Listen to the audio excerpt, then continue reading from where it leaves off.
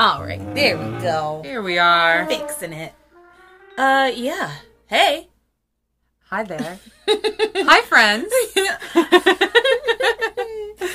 Hey, everybody. I'm Latara. And I'm Laura. And this is Passions Podcast.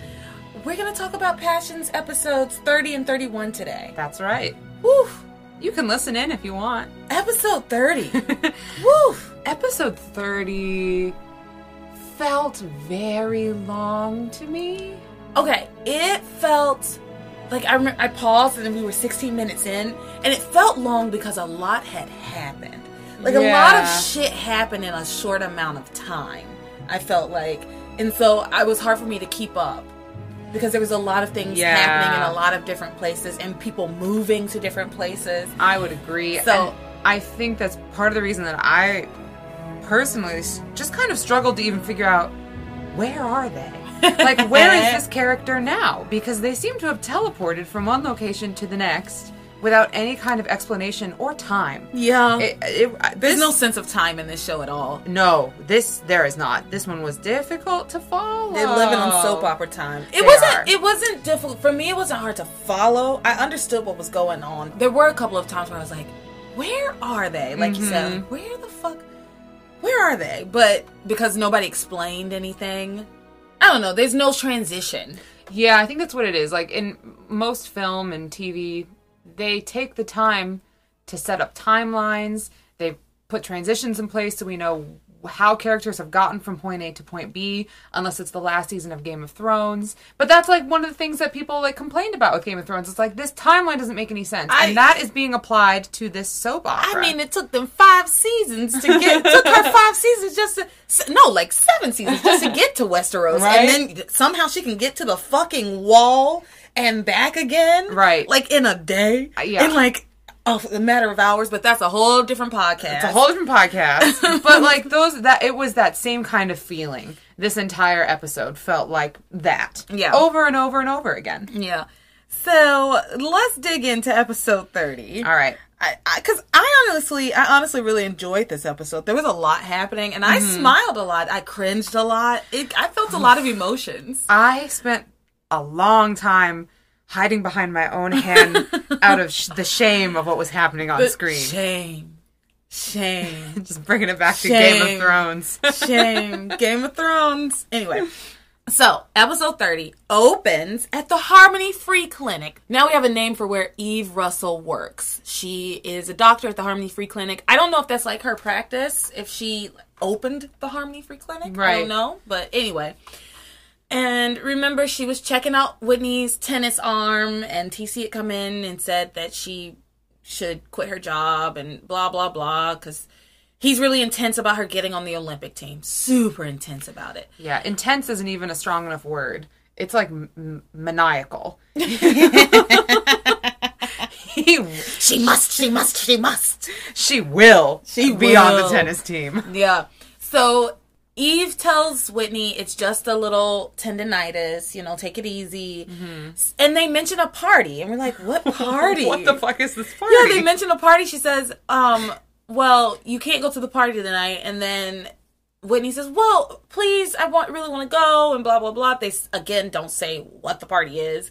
And then Eve and TC kind of relent and say, yeah, okay, we'll see you at the party, too. Okay, they're going to a party. Cool.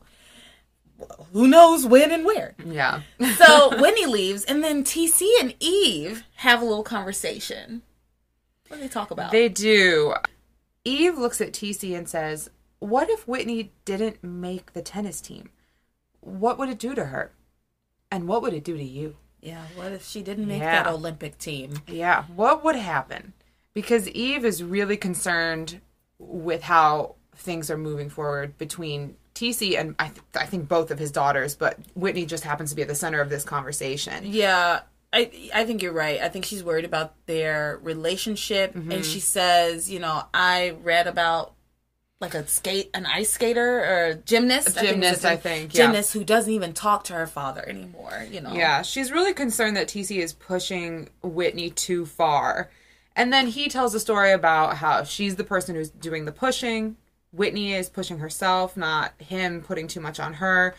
But Eve is really just concerned about the quality of the relationship between her daughter and her father, and just wants to make sure that no matter what happens, that they maintain that relationship and that closeness. Yeah, she wants them to always be close no matter what happens. That seems a little foreshadowy, you know. We'll see. Also, she says, I just want to make sure that you and Whitney are always close. And I wrote, what about Simone? Yeah. Simone is just an afterthought. It's sad. What about Simone? Don't you? I feel like the better way to say that would be, I just want to make sure you and our girls are always close. Yeah. It would have definitely been a better way. I mean, Simone is... No wonder she's just always with Kay. And is always, like, allowing herself to be mistreated by Kay. Yeah. You know, I think it must be, like, built into, like, her whole life and started really with the family dynamic. I don't know. I feel really bad for Simone, and I don't know her at all. I kind of feel bad for Simone, and we don't even know her at all. You're right. We don't know her yet. But Simone's time is coming. Don't you worry. Oh, boy. So, Whitney leaves... And she goes back down to the harbor and runs into Teresa. Literally, Teresa runs into her. There's a lot of collision that happens in this show. People run directly into each other. Yeah. And Teresa's frantic. Whitney, you gotta help me. You gotta help me. He's after me. He found me. Oh. And Whitney hides Teresa in a barrel sits on top of the barrel and tries to kind of hide her face. Ethan comes by and says, "Excuse me. Do I know you? Did you see a girl run by here?" And she's like, "I don't, you probably just know me from town." Like, and she's like hiding her face from him. She's very suspicious. And he just takes it. He's like, "Okay, well, all right." And then he goes on about his business, keeps looking for Teresa. And she lets Teresa out of that barrel. And Teresa's like, "Oh, it smells like fish in here." It's like, girl, you lucky you're not in jail. Which I think is what Whitney said to her. Yeah. So it's like, what about thank you, Whitney, for keeping me from going to jail? Oh, Lord. So Ethan is still on the hunt for Teresa. Yep. Will they ever meet again? We shall see. Let's see. So, Whitney and Teresa head back to Teresa's home.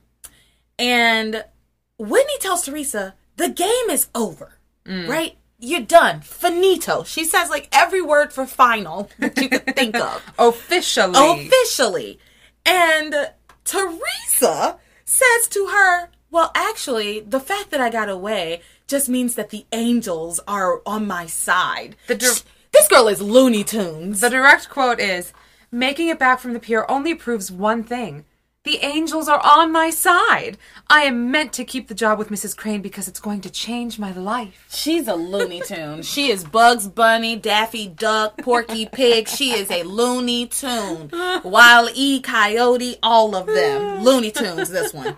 I just don't get it. So... Whitney's just like, I don't even know what to say to you anymore, Teresa. But she still fucks with Teresa heavy. Yes, she does. That means to be a okay. So let's talk about Sheridan now. And the Cranes. Let's transition into the Cranes now. Sheridan and the Cranes. So when we last saw Sheridan Crane, she had once again crashed her car for the third time in 4 days. She crashed her car into Luis's new car. She was arguing with him about her crashing her car into his car. And trying to blame it on him. Yeah. And we cut back into the same scene where Sheridan is screaming at Luis. Oh my God. Oh, Jesus, that woman. She's awful. She's terrible. And I know that the show is trying to make us feel bad for her. But personally, I don't. Poisonally, she's making herself look so bad at every turn. I just cannot be on her side right now. And if I ever am going to be, then tremendous change has to occur. Because this woman is awful. Horrific. And again, she kind of pulls like the family name and blah, blah, blah, blah. And it's trying to make Luis at fault for the accident that she caused. Whatever. So anyway, she's yelling at him. And for some reason, Luis, instead of arresting her, just writes her a ticket. I think it was because, first of all, I think Luis does have like a weird softness for her. he doesn't want to admit that he has a softness for her, first of all. Second of all, he just arrested her. Like, yesterday. Yeah. You know, she's up for arraignment. I think he took so much shit for arresting her the first time. It's like he doesn't want to go through all of that again, you know. And Luis is not out to make the Cranes' lives miserable. He just wants them to see justice. Right. Right? He just wants the world to be fair. So it's not like he wants her to be miserable just because she's a Crane. He just wants what's fair. So, I mean, I don't know. I feel like it's fair to be arrested if you run into a completely stopped car and T-bone them again. Yeah. I don't know. People don't get arrested for hitting cars. Like, people don't get arrested when they have a car accident. I guess you know that's what I true. mean? Yeah. She got arrested the first time because she was fleeing. Yeah. Basically. Yeah. You know? That's true. That's a good point. So he wrote her a ticket and she's like, "You're not going to take me to jail?" And he's like, "No, just leave." Here's a ticket for reckless driving. Yeah. He's really over her. Yeah. I am too. I agree with Luis. I think he just doesn't want to have to, like, deal with her. Makes sense. Yeah. And so Sheridan is like, "You know what? After court tomorrow, you won't ever have to see me again. No one in town will have to see me again. I'm leaving Harmony forever." So the next time we see Sheridan, she's on the phone at the Crane house trying to book a one-way ticket to Rio de Janeiro. And then Ethan comes in. He's like, "Oh, Sheridan, good news. I found my stalker, but then I lost her." And then he realizes what Sheridan is doing. And they start having a conversation. Right. And wait a minute. Let's talk about the fact that this bitch is in the living room. Yeah. I thought she couldn't go in the living room. Yeah, she looked at that room in the last episode and cringed and shuddered and I can't. I mean, surely there are phones in every room in this mansion.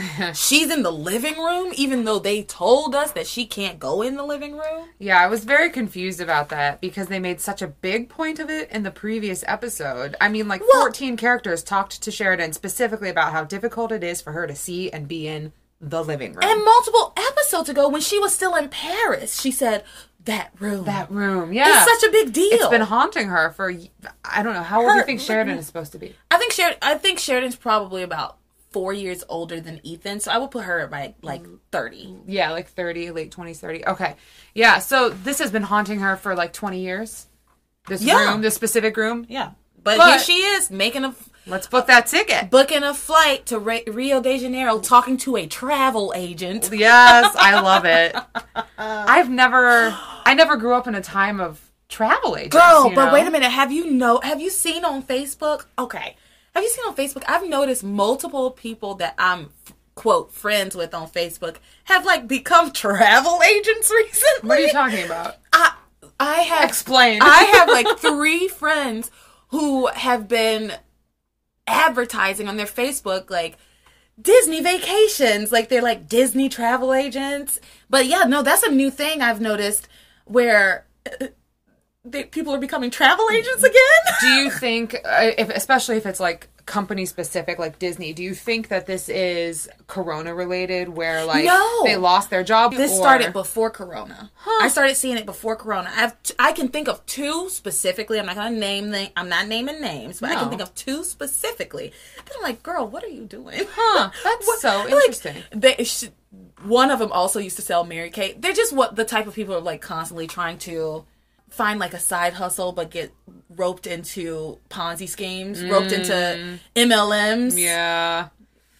Oh, God. Yeah. I don't, again, want to get into specifics or name names, but there is a person I know who was, like, trying to book large group travel, but they have no experience as a tour guide or travel agent, but they wanted to put together, like, these trips to Europe where they would take groups of people and they would do, like, cultural things. So, like, cooking classes and go see, live performances or orchestras or, go to museums and kind of do, like, these tours, which the idea of sounds appealing to me.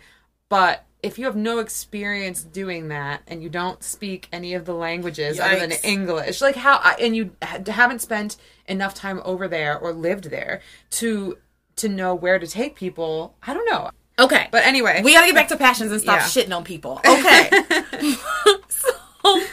So tries to convince Sheridan not to go to Rio de Janeiro. That there's great things here in Harmony, and she should stay and face her demons, and he loves her, and you just got back and haven't seen you in so long, and they're sitting there holding hands sensually. That part was creepy. They just want to bang so badly. These two. She wants to bang him. She really, is in love with her nephew. And at one point, she tells him, being in this house makes me feel like it all happened yesterday. And Ethan says, Mother, Father, Pilar, and me, we have long forgotten. So I really like that because at least we know the players involved. Because before, we knew that Sheridan was there. We found out that Ethan kind of came in during the aftermath. We know that Pilar and Ivy know. We just didn't really know the players. And now we do. So it's okay, so we can back things up a little bit and learn as we set the stage for this. But anyway, Sheridan and Ethan are holding hands because they're in love. And and then the phone rings. Ethan tells her, I need you. You're in my touchstone. Oh, I didn't even hear that. Yeah. Direct quote. I need you. You're my touchstone. Because he wants to touch her stones. He wants her to touch his stones. Oh, God. Ooh, so then the phone rings. Ethan gets up to answer it. It's the airline. What should I tell them? He says to Sheridan. And she says, tell them I'm not going. And he says, yes, Sheridan Crane will not be going to Rio de Janeiro. That's right, ever.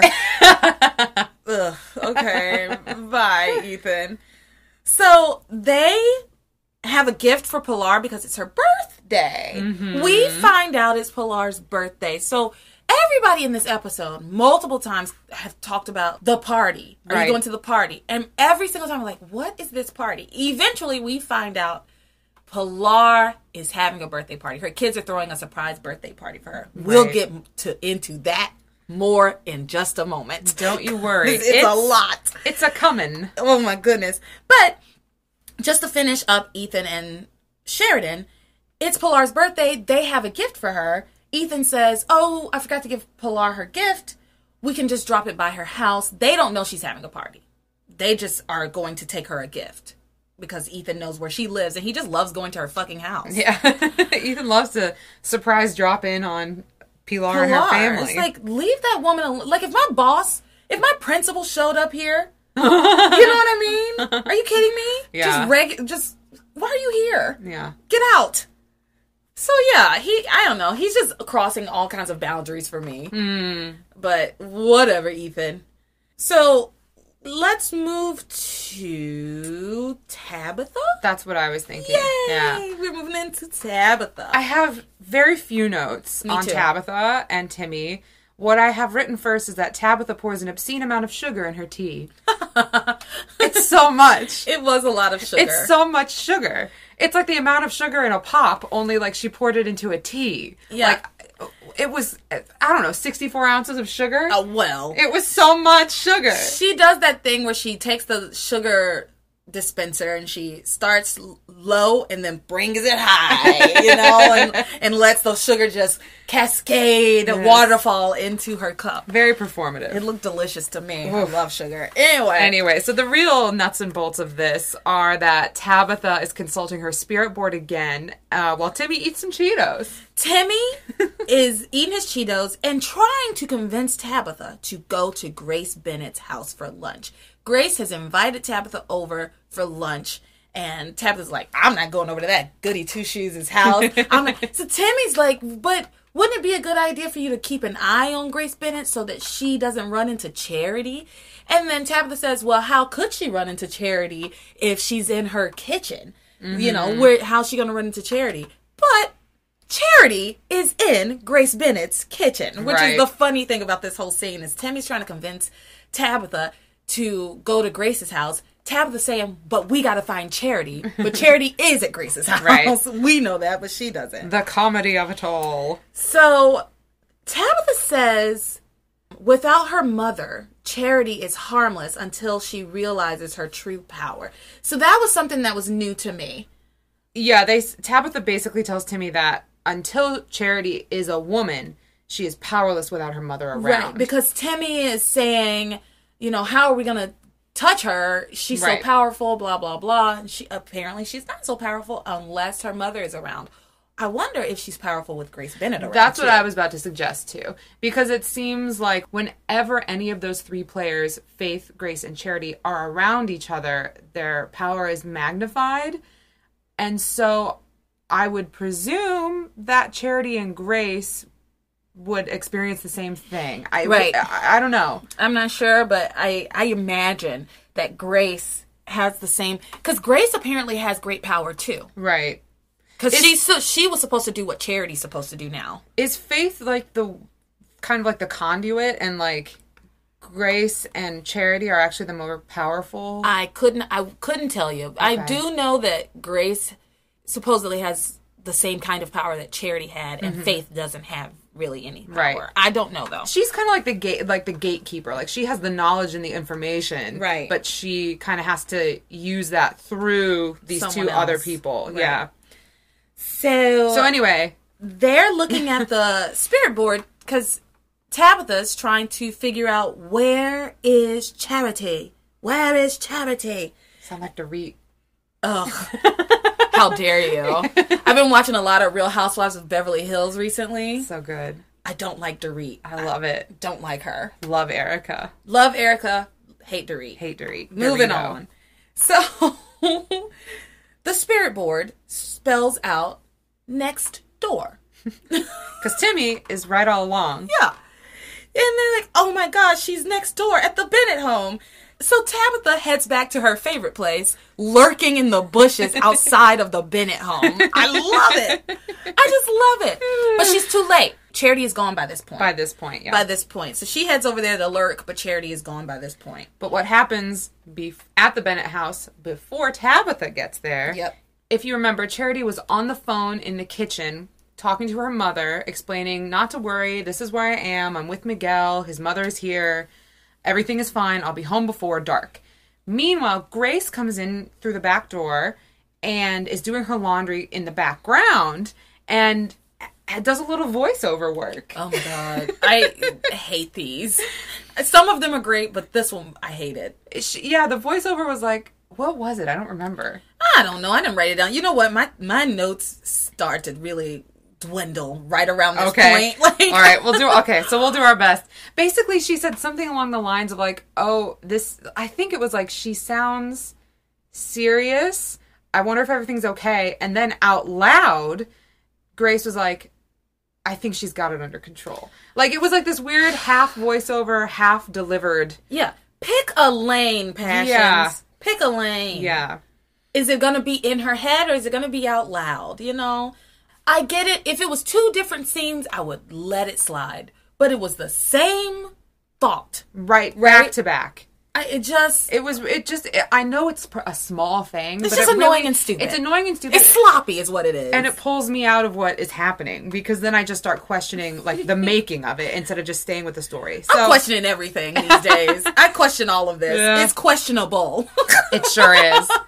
It sure is. Yeah. So anyway, Faith is like, at least give me the house number so that I know you're there, but like give me the number if I need to get in touch with you just in case anything happens. So Charity gives her mother the phone number, and Grace leaves because she's like, "Oh, I have to pop round the shop." She didn't say it like that. So how did she? I think I missed this. How did Charity get the phone number? Did she ask for it? Well, like house phones. I don't know if yours did, but we had our house phone number like written on the phone. Oh no, we did not. Oh, ours was 622-6115. I don't know if I can remember I don't remember it. I'll never forget it. We moved, so like I don't remember the numbers because they're all jumbled in my head. Sometimes when places like ask me for a phone number, if I'm like doing something online and they require me to put in a phone number, but I don't want anybody from that calling me. Like I don't know if it's just something. I don't know. Though I'll put that phone number in. Oh. I don't know who has it now, but it's not ours. I wonder if any listeners are going to dial that number. Don't do it. Call it. Don't do it. See what happens. Start spamming some poor stranger. People are in different area codes, too. Oh, that's true. You didn't give out the area code. I didn't give out the area code. So just call 622-6115 and see what happens. Don't do it. That's terrible advice. I don't think so. Because it's an adventure. Anyway, So anyway, Grace leaves to go to the shop, and then Charity walks back out into the living room and is talking to the other kids. Misses Grace again by a second. By a split second. And it's like, I really have to get going. My mom is worried. I don't know. It was weird. And then Miguel's like, unless we find your mother's twin sister today, then it's going to be goodbye forever. And so then he convinces Charity that the best way to find her mother's long-lost twin sister is to come to Pilar's birthday party so that she can meet all of the adults in their friend circle and describe her mother and ask if they know if anyone in Harmony fits that description. It's absurd because what would make her think that her mother's long-lost twin is in Harmony of all places? Of all in the entire world. Why are you looking in Harmony? Do they have a clue? It's such a flimsy excuse. It's clear that they just want to spend time together and they're grasping at straws, and this is weird teenage logic of making it all work. Maybe she's in Harmony. What? I mean, she is, but why would you leap? How do you get to that conclusion? How do you get to that conclusion? Especially considering Charity and her mother have been moving all over the country and have been running away from something. I mean, I assume from coast to coast, Yeah. It doesn't make sense. So, let's talk about this party. Oh, actually, before we go to the party, let's talk about Grace and Eve very quickly. Because they don't really talk about anything. Yeah. They just give a lot of recap. Yeah. So remember, Tabitha is in her favorite place, crouching in the bushes, and she kind of pops her head through the window and sees that Eve comes into Grace's kitchen. Mm-hmm. And Eve starts talking to Grace about, are you going to the party? Yada, yada, yada. Then they talk about, Grace talks about, I just had a feeling about my family. And Eve says, Sam and the girls. And she says, no, my family that I lost 20 years ago that I don't know anything about. And so they just talk about Grace doesn't remember her first 20 years of her life. And she has a feeling that her family's out there somewhere. Blah, blah, blah. We've heard it all before. We've heard it every episode at this point. Literally every episode. They won't stop reminding us of information that we already know. Yeah. Full and well. The important piece of this scene was that they said that Charity went to Pilar's house. Right. And that's how Tabitha knows where Charity is. So she heads over to hide in the bushes at Pilar's house. Oh, Tabitha. She sings a little song. She's like, B-I-N-G-O. But she doesn't Does do she? it. Yeah, but she didn't sing the right tune. It's B-I-N-G-O. But she's like, now we know where Charity is. She goes, B-I-N-G-O. like a robot? Like the wrong rhythm, or not the right melody. She's a robot witch. The robot witch. I am a robot witch. This is great content. Anyway, so let's go to this party. I wrote very little notes once we got to the party because so much is happening. Yeah. There's so much. So we get there. First of all, we were very... this is where the transition confusion happens. We open on a scene in a room and everybody's dressed in costumes, Spanish costumes. Right. And it opened on Kay and Simone and Charity and Jessica. Right. And I was like, wait a minute. I thought Charity went to Pilar's house. And I was like, well, they must still be at the Bennett's house. But then you pointed out that there were decorations in the background. Yeah, these decorations in the background. And I was like, and Miguel's here and Charity's here. And Miguel took Charity out of the Bennett home saying, I really want to get back home before my mom gets home. And so they all must have just followed him over there. I guess. They didn't, They just decided not to waste any time on any transitions. And they said, these people will figure it out, which we did. It just took us a moment. We were a little bit confused. So we should probably tell them why everyone's in costume. Yes. Miguel kind of goes out of his way to explain it, thank God, because we were very confused. Miguel's not the one who even explains it. Jessica is. Jessica's the one who explains everything about this party at this party. Remember? Oh, yeah. Jessica explains it. Because Charity says to the girls, because I think Miguel's gone to get changed. Oh. And Charity says to the girls, like, this is all great and we all look so beautiful, but what's this all about? Like, I'm not sure why we're doing this. And then Jessica explains it all. Right. Yes, you're right. So it was Miguel's idea. That's, I think, why I misattributed it to him. So basically, they don't tell us where the old country is. All we know is that it is a Spanish-speaking country, of which there are many. So we know that Pilar has always wanted to go back and visit the old country, wherever that is. Yeah. But she doesn't make enough money, and anything that she is able to set aside always has to go towards, like, emergency fund use. And so she's never been able to save money to travel. She always plans to go back to the old country for her birthday, but she just never can afford it, basically. So this year, Miguel decided and her kids decided to bring the old country to her. But what the fuck is this country? Right. Because there are so many different things. Because at one point you were like, well, I think it must be Spain because that's Spanish. And I was like, well, that's a piñata. And that's Mexican. And this guy's got on a sombrero. Right. Like, what is this? Right. To be honest, I'm just going to say this.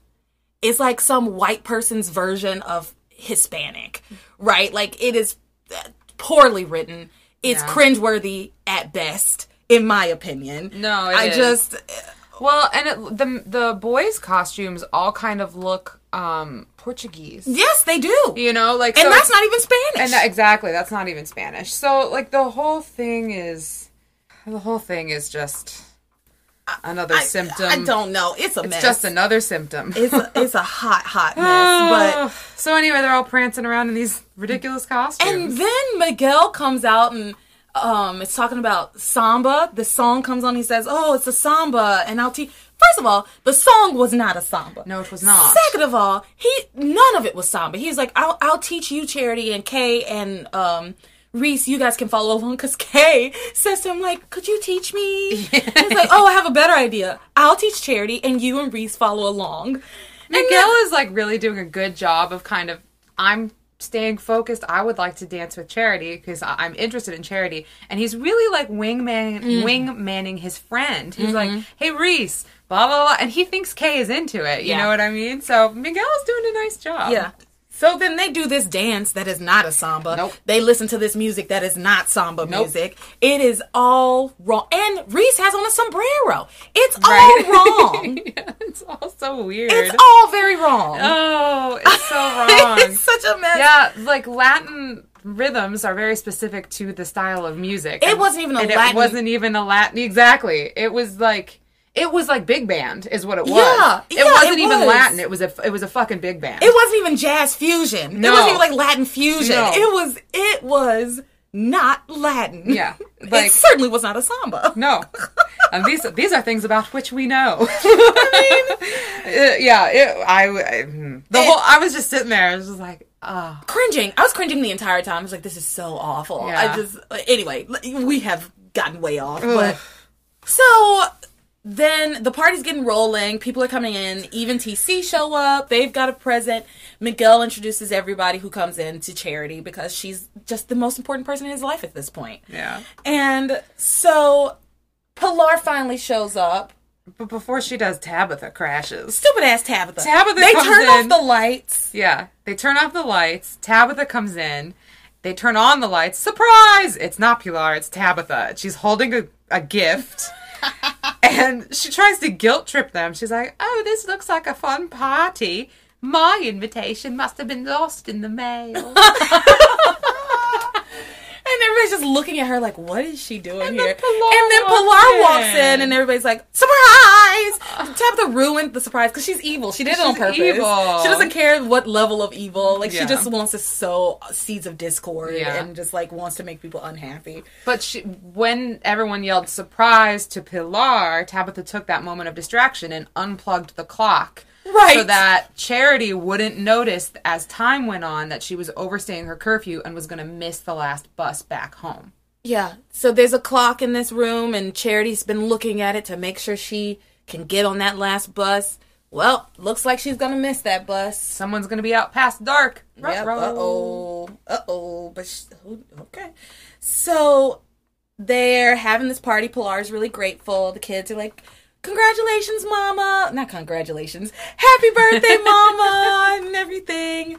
But before Pilar comes in, actually, what we skipped, and I'm sorry, people, that we're so discombobulated sometimes, but Teresa, Whitney, and Luis have a conversation in Teresa's room. Mm-hmm. You remember what they talked about? Yeah, Luis is checking in with the girls, Teresa and Whitney, because they're getting ready for the party together, and he comes in and just starts bitching about Sheridan. He's just like, Sheridan this and Sheridan that and blah, blah, blah, blah. And Teresa's like, she's not that bad, Luis. She seems kind of nice. And he goes, how would you know? You've never been to the Crane Mansion, or have you? And Teresa kind of talks her way out of it. You know, and she says, I've seen her in magazines, and Mama talks about her and says how nice she is. So how bad could she be? Right. So, sorry, we should have said that before, but whatever. Yeah.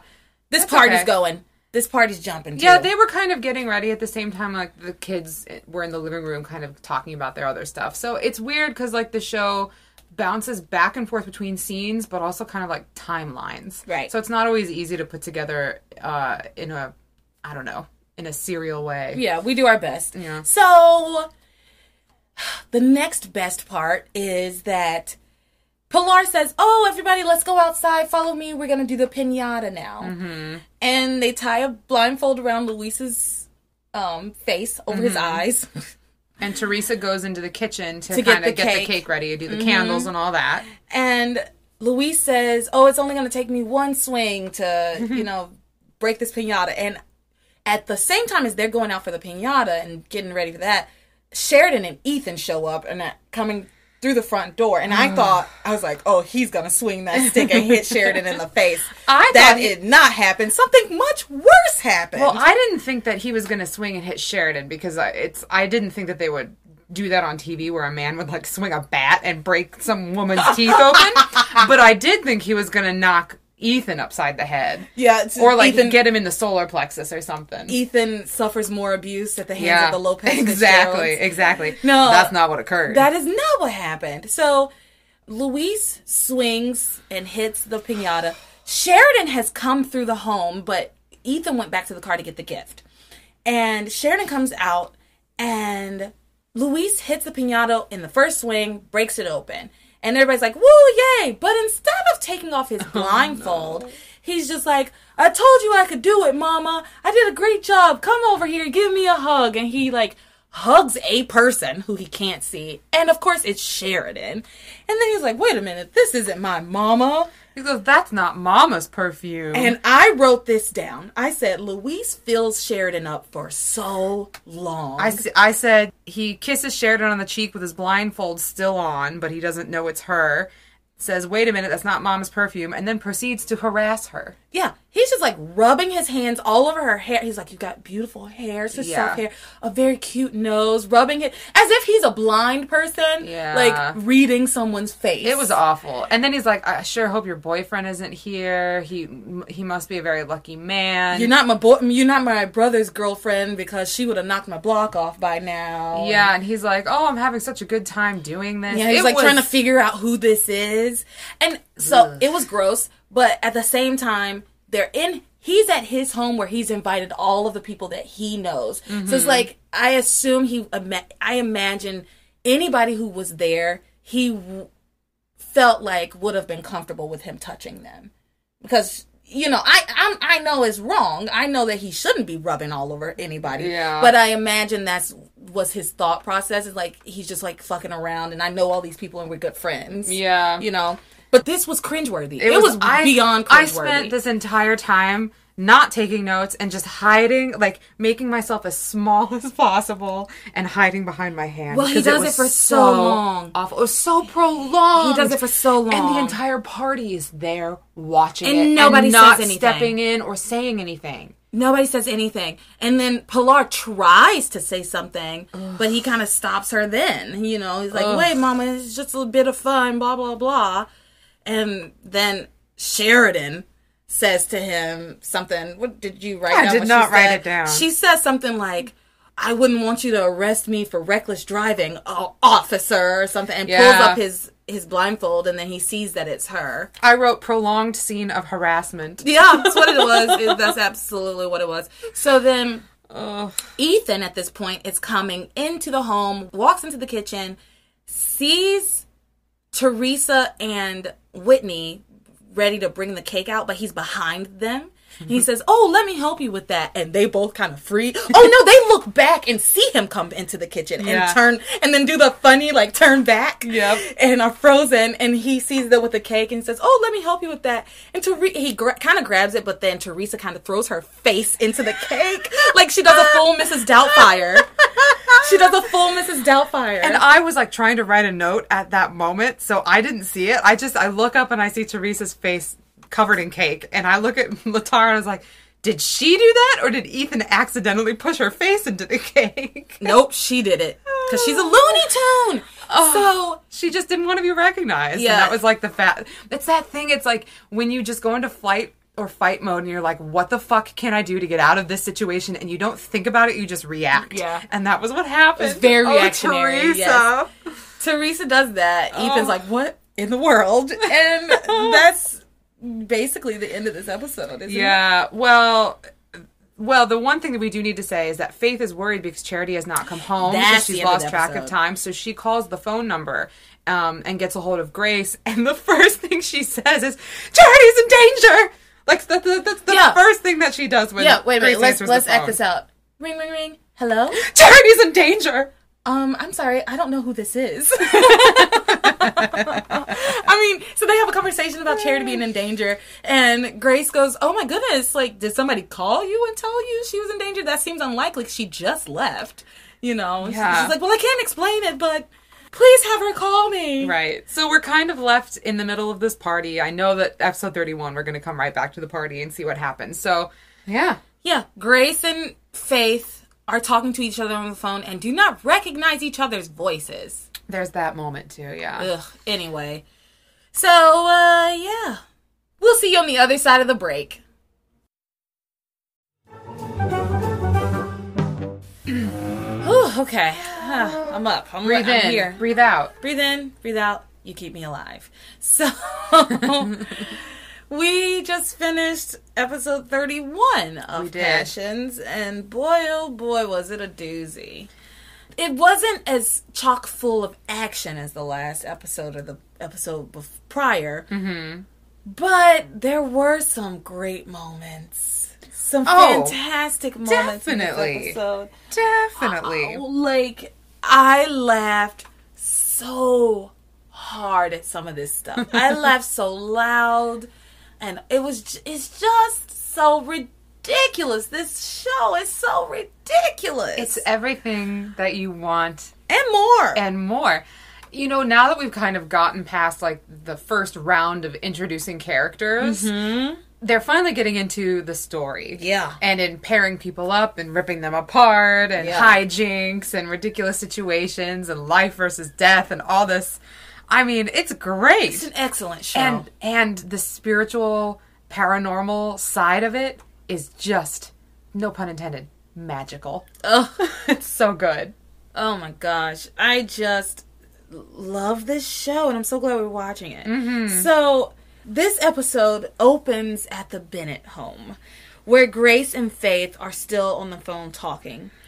And they're talking about how they somehow feel like they know one another. And they're talking to each other on the phone, don't recognize their own voices, which is a whole, like, because honestly, when you're on the phone, sometimes you know how, like, there's, like, feedback. You hear your voice, you're like, that's me. You know? I don't know. I would think that she would, but I've already made this point before, when she was out in the fog yelling for Charity or whatever. But, yeah, they're on the phone having quite the pleasant conversation and talking about how, well, you've really made me feel so much better, and I don't know why. And I really just feel this closeness to you. But I don't know why, even though I'm looking for a long-lost twin.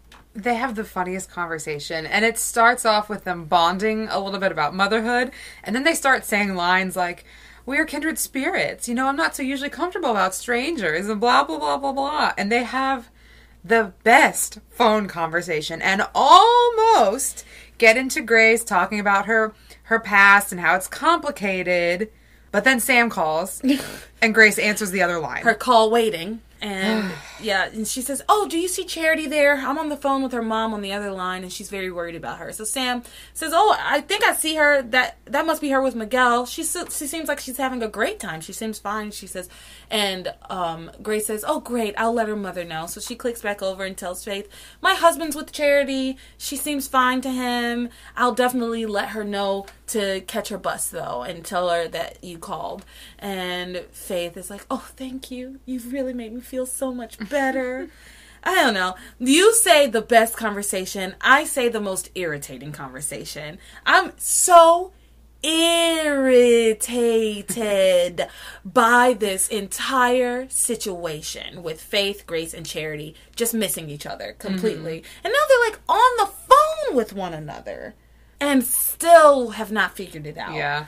And are both saying things like, "You make me feel so warm. I don't know what it is about you. I don't know what this is, but I'm not normally this close to strangers, but I feel like I've known you my whole life."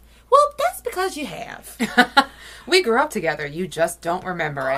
Why wouldn't one of them say, one of them remembers it, the other person doesn't. Yeah, why wouldn't Faith or one of them say, "Do you know anybody named Grace? Why wouldn't, I just feel like that if you're looking for someone that you, especially on Faith's end, if you're looking for someone who you have an emotional connection with, who you feel, why wouldn't you ask when you're talking to this person on the phone who sounds like you, who gives you these warm, fuzzy feelings, and you're saying, "I feel like I've known you," and that you're not a stranger? Why wouldn't you ask, like, "Were you lost in a fire in Boston 20 years ago?" Right. I mean, they never even exchange first names. They call each other Mrs. Standish and Mrs. Bennett. The show doesn't do any of the work that would actually happen in real life, and instead is leaning on these ridiculous scenarios. Yeah.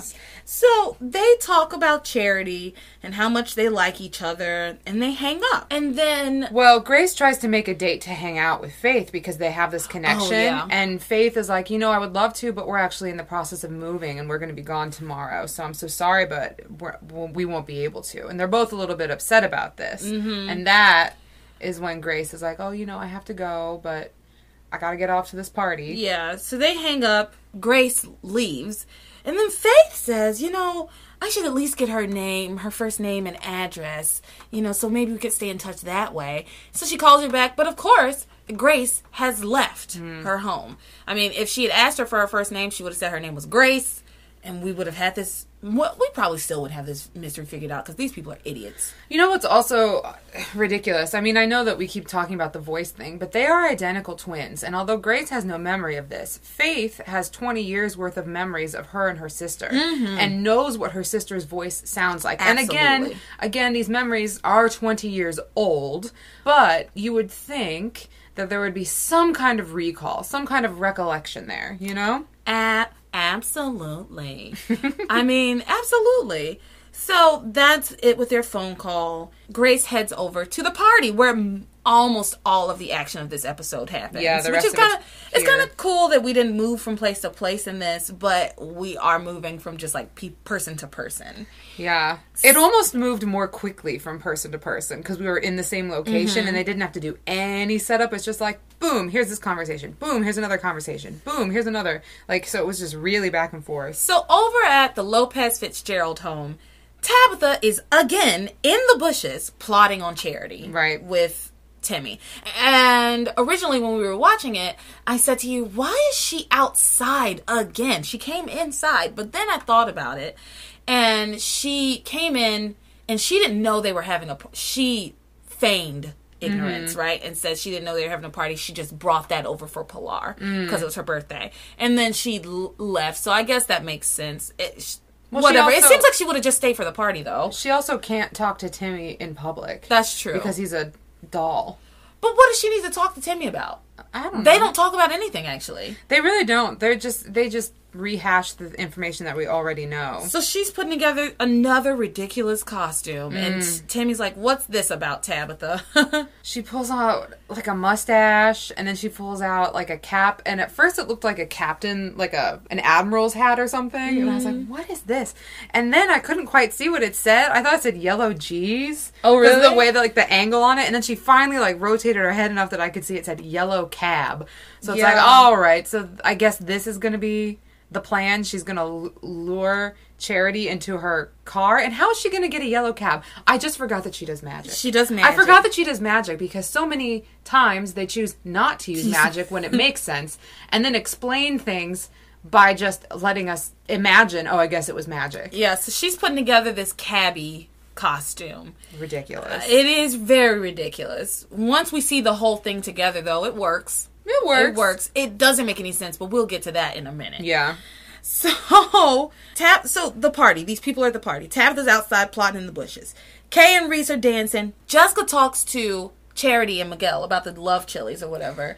And then she tells it to Kay again. She repeats this story again to Kay about how if you eat these chilies, the boy who eats the chilies right after you, or when y'all eat in the same proximity, I guess, he's going to want to make passionate love to you. You're going to make passionate love to each other. So Kay, like, stuffs her face with these stupid chilies. And then Reese comes behind her and starts stuffing his face with the chilies.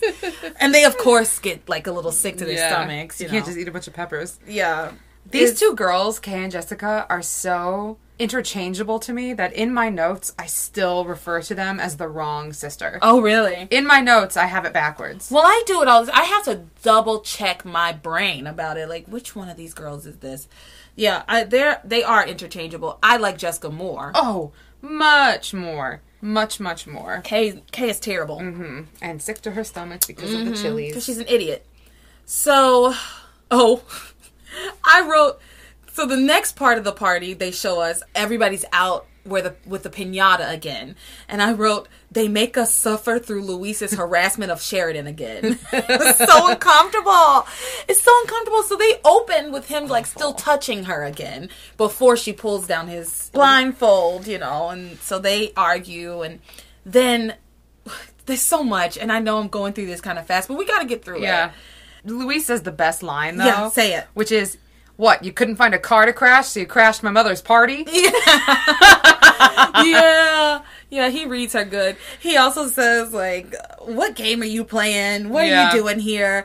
And then they argue, as they do. Yeah. They Sheridan argue makes with fun of each his other. costume. She calls him Zorro. Yeah, she calls him Zorro. She says some stuff about his blindfold. Is this how you get girls? By wearing a blindfold like Zorro, which he does not wear a blindfold. It's a fucking mask. He can see through it. It doesn't make any sense. That's so stupid. Anyway, that happened. We already know what happened out in the garden, right? Right. So, we go inside, and while Luis is arguing with Sheridan outside, Teresa is inside, and remember, she has fully Mrs. Doubtfired herself in the cake, right? And to keep Ethan from seeing her face. So, Teresa at this point is like poorly cleaning cake off of her face. Well, she kept dabbing the same place. Yeah. Because Ethan's not in the kitchen. He went to like get a rag or something. He wanted to go get something to help her clean up.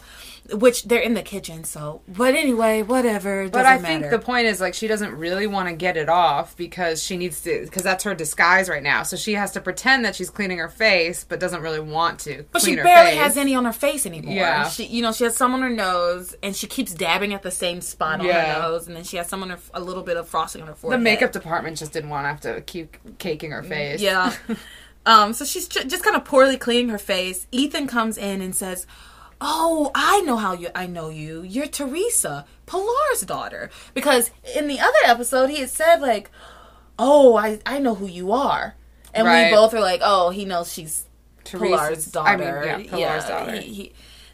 And she is relieved because she thought he was going to say, "You're my stalker." Right. But she's relieved, and Ethan apologizes, and he tenderly leans into her and goes to wipe a little bit of the cake off of her forehead. He says, "Oh, you've got a little left on your forehead." And he doesn't get it all. No. I'm just takes one finger and kind of wipes it across her forehead. Yeah. And then he says, you know, you look familiar because you're Pilar's daughter, but I think you look familiar. I feel like I've met you someplace before. You look so familiar to me.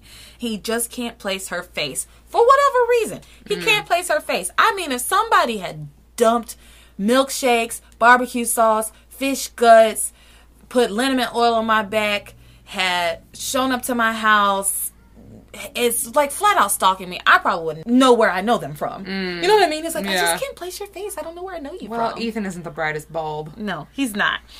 So the girls are in the kitchen, and Ethan's in the kitchen, kind of helping Teresa clean up, blah, blah, blah. Then Simone runs in and says, you girls are missing it. Teresa's brother Luis just kissed Sheridan Crane. And then she sees Ethan. She says, oh my God, you're Ethan Crane. And he goes, he did what? Yeah. And she goes, and she runs back out, and then Ethan goes, I'm sorry. And that's how kind of Teresa gets out of that situation, because she's really saved by Simone, because Ethan is like, I got to get out here and take care of my aunt. So he goes outside, and he says, is it true that he kissed you? And Sheridan's like, no, yeah, but he was blindfolded. But Ethan's hearing none of it, and he pushes Luis, shoves him, and then Sam comes between the two of them. Right, he gets in the middle before the fight really breaks out. Right, and then that's when Pilar kind of comes in and is... Yes, she starts apologizing again because, like, the first time it got interrupted by Ethan kind of coming in and then starting this fight. And so she tries again. She's like, look, I feel terrible. I'm so sorry. I don't want you to leave and for this to be your impression of us. Please, stay for a while. Have a nice time. And that will make me feel much, much better. And I think you as well.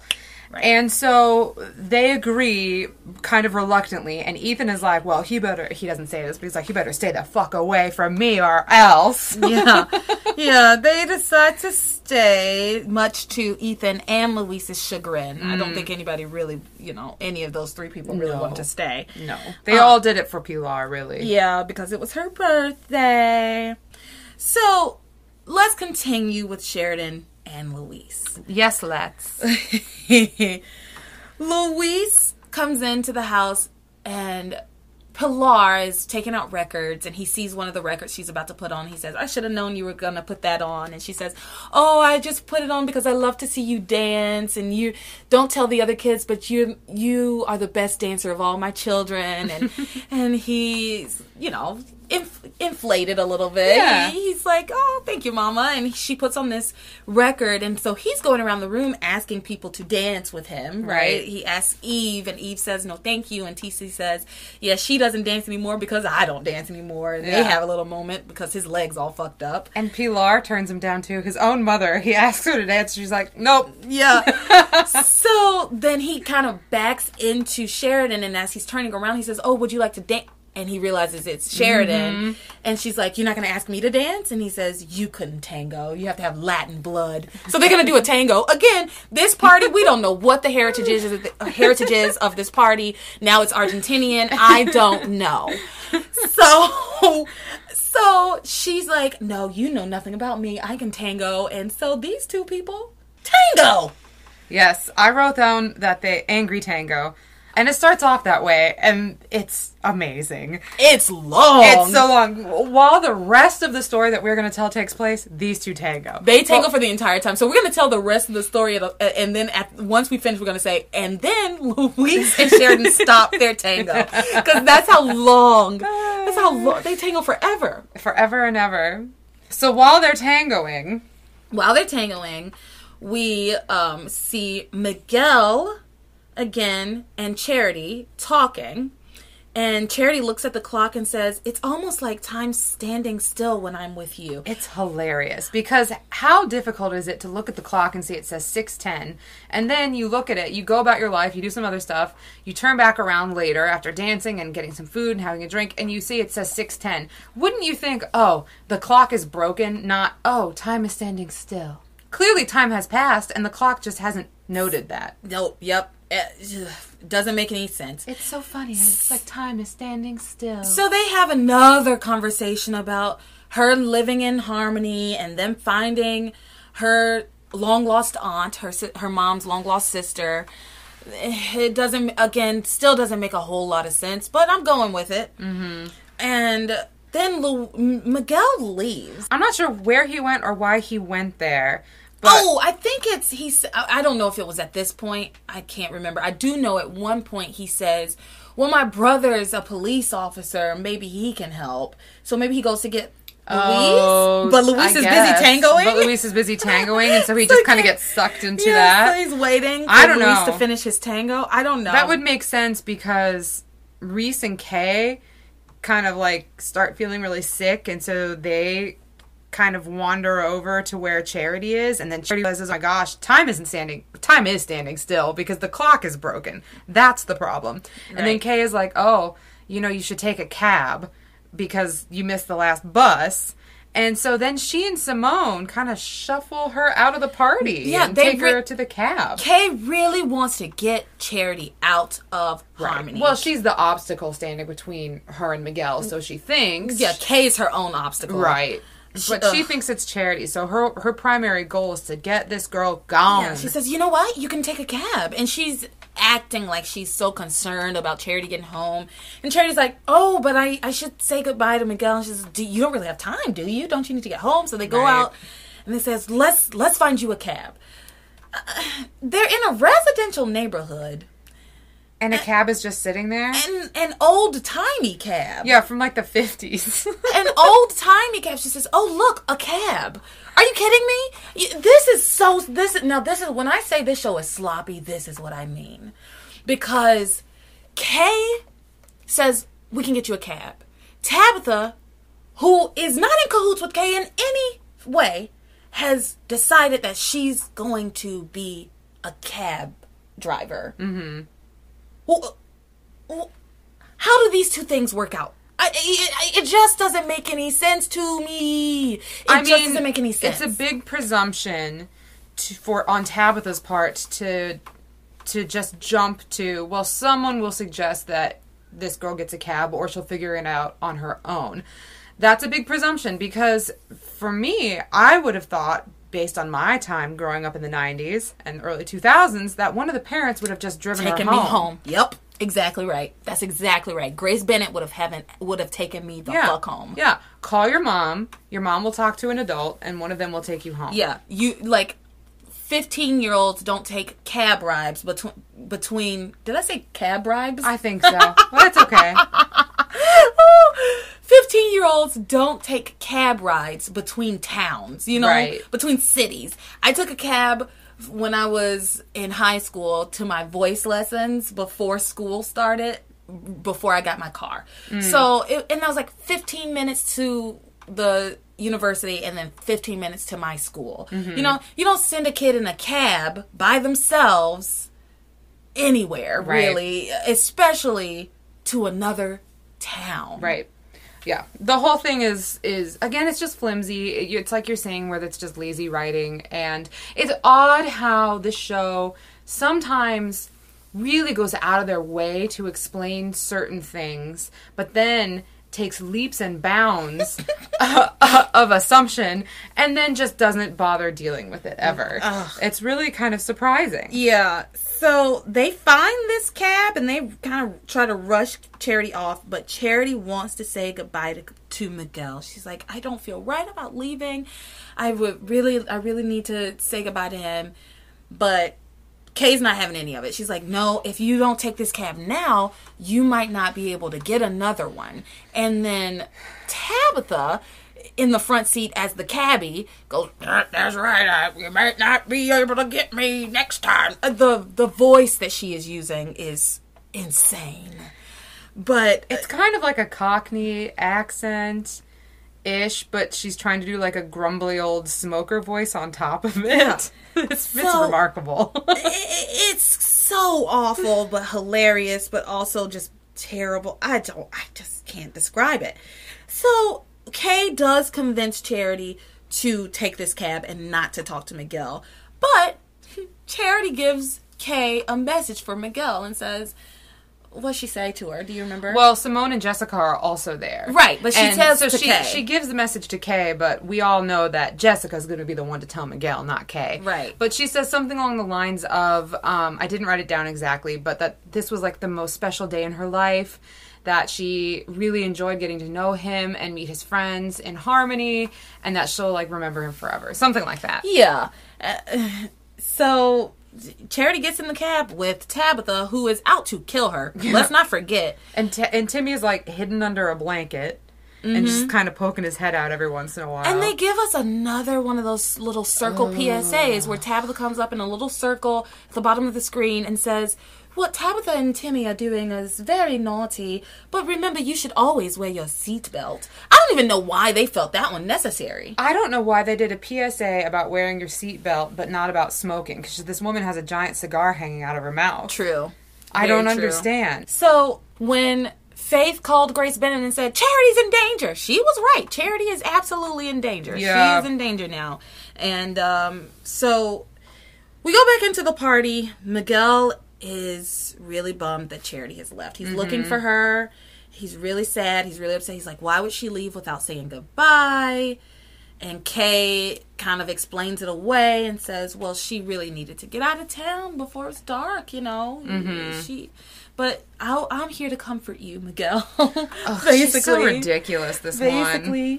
And he says, well, did she say anything? And she says, well, I don't recall. And of course, Jessica comes in with the save and says, says what Charity said, Yeah. And I guess that makes him feel a little bit better, but he's pretty sad about it. He also makes an excellent point, which is, if you knew she was leaving, why wouldn't you come get me? We're in my house. I was 5 feet away in my bedroom. Yeah. Like, what's the problem here? Yeah. Which is an excellent point. Kay goes, well, Miguel, she freaked out when she realized she had missed her bus, and she just had to get out of here. Like, yeah. Kay sucks. Terrible. I don't like her. I don't like her either. So that happens, and then we also see at the party Sam and Grace talk about Sam going to the Crane Mansion. I missed why he was going there, though. So he tells Grace that he is not really sure why, but every year the police chief has to go over budget things with Julian Crane. So he's like, this is his first time doing it. He's like, I guess I have to go to the Crane Mansion and do this. It seems really weird, but that's what's always been done. So I'm gonna go and see what this is about and then figure it out from there. And Grace is like, oh my God, the Crane Mansion. I've never been further than the gate. Please make sure you let me know what Ivy Crane is wearing. And Sam's like, yeah, he just kind of has a moment. He looks like far off into the distance and then snaps back into reality and is like, why would I have been to the Crane Mansion? Because Grace is like, have you been there before? And he's like, well, why would I have been? Like, he doesn't actually answer the question. He kind of answers it with another question, which obviously means that he's been there before. Right, and he's very defensive about it. And he says, I'm probably not even going to see Ivy Crane. Yeah. And she's like, oh, okay, well, I'll see you at home later. Love you. We should also say that Sam tells Luis that he needs to be careful with Sheridan. Remember the video, all this other stuff. He has to go see Julian Crane about the police budget. We know that the Cranes run this town. It's kind of you and me against the world, kid. And he goes, next time we could get burnt. You need to be careful. Yeah. So then the next thing we see is Sam Bennett on the steps of the Crane Mansion, and he's ready to knock on the door, but we get a flashback. Oh, do we get a flashback? We get a flashback of Sam in the worst wig I've ever seen in my entire life. Look, when we did Orpheus and I had to wear that wig, I thought that was the first. The second one was better. That first wig I thought was the worst wig in all of wig history. It's very ugly. It was very ugly. We should put it on the Instagram. We should put both of these on the Instagram. The Orpheus wig and let people vote. Which wig is worse? Which is worse? I'll find a picture and put it up. It was the worst. I was playing a boy, so I had like this terrible short hair, and it was just an awful look on me, but on top of it was like a bad wig. So bad. Sam's wig is 100 times worse. It was so bad. It was kind of shaggy, and they clearly were trying to do like a 70s thing, right? Yeah, that but it was so long ago. It was like clumpy. It was like clumpy together. It looks like it hadn't been styled at all. Yeah, it came down to right about his shoulder. It was lopsided. It was the wrong color. It was like a light brown. It was horrible. But he's banging in this. We have gone too far on this wig.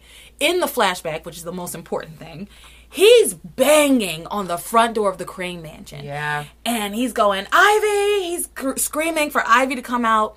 And Pilar opens the door. And she says, they're not here. Nobody's here. They're gone.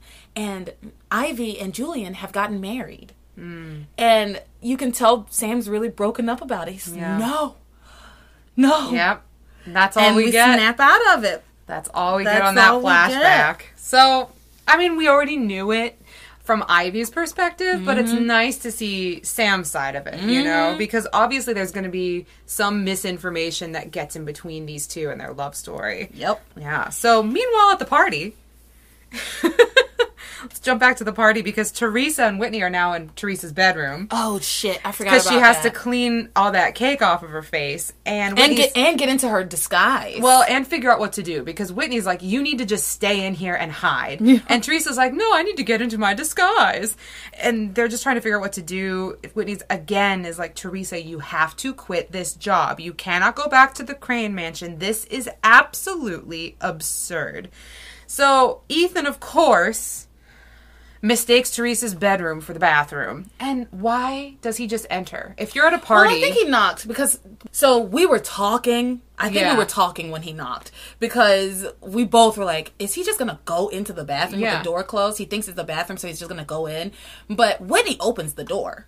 Oh, okay. We see her. She comes to the door. So, I think he does knock. Okay. And then... Whitney answers. I thought that he just started opening it and Whitney kind of intercepted. But, again, we were talking, so, like, might have just missed it. I don't know. Whitney answers the door, and Ethan recognizes her as the girl that he saw down at the pier. The barrel girl. Yeah, and he said, well, I saw you down at the pier, remember? And I was looking for a girl, and don't you worry, I'm going to find her. And she's just like, okay. And then she kind of tries to shoo him away, but he pushes his way into the room. Yeah, he kind of pushes his way into Teresa's room. It's like, this is not the bathroom, and you're looking for the bathroom. So as soon as you know it's not the bathroom, just say, oh, I'm sorry, I'm going to, where's the bathroom? Right. This was stupid, too. So then Teresa kind of stumbles out in her disguise. She did it as fast as she could. Her wig is still a little bit, like, crooked. She's got those glasses on. She got in that thing as fast as she could, honestly. And he does not recognize her as his stalker, but he says again that there's something so familiar about her. Yeah. He just can't place it. There's something so familiar about Teresa. So that happens. And then Sheridan and Luis stop tangoing. They finally stop their tango. That's been like 10 minutes ago. Remember when we were talking about how they were tangoing? 10 minutes ago. They started dancing. It was so long. It was really so long. It was so long. And you can hear the music in the background through all the other scenes. Tracking everything else. They have the same tango music through all the other scenes, so that's how you know they're still doing their tango. Yeah. And it would cut back to them doing that tango from time to time. It was amazing. I wonder how long they spent like choreographing and learning that thing. It was awesome. Yeah. That's probably why they had to tango for so long, where they were like, we learned all of this. Y'all are going to show it. We spent some money doing this, so we got to put it on camera now. Yeah. So he goes back to the living room, catches the tail end of the tango, and talks to Sheridan, and Sheridan's like, yeah, I just tangoed with Luis Lopez Fitzgerald. Yeah. And at the end of it, so the tango started off and both Sheridan and Luis were angry with each other. They had a lot of animosity. They both felt like they had been treated unfairly by the other. And by the end of it, that fiery passion kind of turned into this admiration. They're like, wow, you can really do this, and you're a good dancer, and I'm having fun with you. And they don't say that to each other, though. They don't say it. We see this all happen, but they don't say anything to each other. Yeah. And by the end of it, they're kind of like having fun and making eyes at each other, and they are very obviously into it. Luis deserves better. But anyway... So at the end of it, Sheridan says to Ethan, you know, he's actually a pretty good dancer, but don't tell him I said that. His ego's already too big. And then Luis says the same thing to Pilar. She's actually a pretty good dancer, but don't tell her that. Her ego's already too big. They say like the exact same thing. So, yeah, they love each other. We know they love each other. I don't mind this.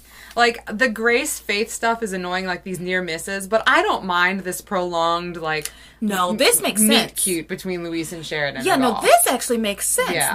They should grow to love each other. They hate each other. Right. They have a long journey He definitely hates the Cranes, you know. Oh, and she hates him specifically. Yeah, and so this makes sense. The Grace and Faith stuff does not make a whole lot of sense. Yeah. And that's why it aggravates me. Yeah. Yeah. So speaking of Grace and Faith, at one point we cut back to Faith's home, and she just kind of yells out into the void. She goes, "Don't let the darkness hurt my baby!" Yeah. And then this, like, little angel figurine starts glowing and starts, like, floating through the air. I thought she yelled after the angel. So we see her, she hangs up the phone, or she, you know, she's, like, feeling all right about Charity. And then we see the angel start to float, I thought. She yells out first, because remember, that I think that's what kind of activated it. Because she had, like, she was, like, packing things up and rolling her different angels and things into paper and putting them away. And I think that's what she's like, please don't let anything happen. And then the angel starts floating. And then she again reiterates, she's like, Charity's in trouble. Danger. I need to pray. Oh, okay. So that is almost the end. Almost the end. But Charity is in the cab with Tabitha. Cabby Tabby. Tabitha's saying kind of to herself, she's like, this little brat is in my clutches and no one can save her now. And her getup is just ridiculous. She's again in, like, prosthesis, like the stuff that's, like, on her face. You would not know her. She does not look like Tabitha. She doesn't look like Tabitha. It's a good disguise, unlike Teresa's. Well, so she then starts to kind of talk to Charity about, you know, where you going and this and that, and Charity is reluctant to tell this cabbie about her life, as she should be, but then she shares it all anyway. Yeah, she's like, well, you know, my mom's making us move, and Tabitha, the cabbie, is like, oh, why is that happening? And then Charity's like, oh, well, I shouldn't tell you, but there's evil that's out here that's going to destroy us. Yeah. And Tabitha's like, I've got you now. Yeah. So Charity is in Tabitha's clutches. We shall see how Charity gets out of this. I don't know. You know Charity's not gonna die. No, you know the Tabitha's gonna be foiled again. She's gonna get out of it for sure. They keep cutting back to Timmy, kind of like peeping out from, I think, under a blanket. And so I do kind of, and he this whole time has been questioning Tabitha. What are we gonna do? I don't want to hurt Charity. Like, and I do kind of wonder if he's gonna step in, put a little kink and in the plan, do something. Yeah. Yeah, it's possible. So, that's the episode. That's it, yes? That's it. That's it. Remember that you can follow us on social media, Instagram and Facebook, at Passions Podcast. Or you can email us if you want, passionspodcast@gmail.com. You can definitely subscribe to us and You give us should a rating. subscribe to us. Give us a rating on Apple, please, and thank you. Is there anything else? Nope, I don't think so. I'm going to take a nap. Oh, A little nappy poo. Gonna write some lesson plans. Good for you. Good for you for doing work. I'm not going to do any fucking work. I'm going to take a nap. All right. You are my passion for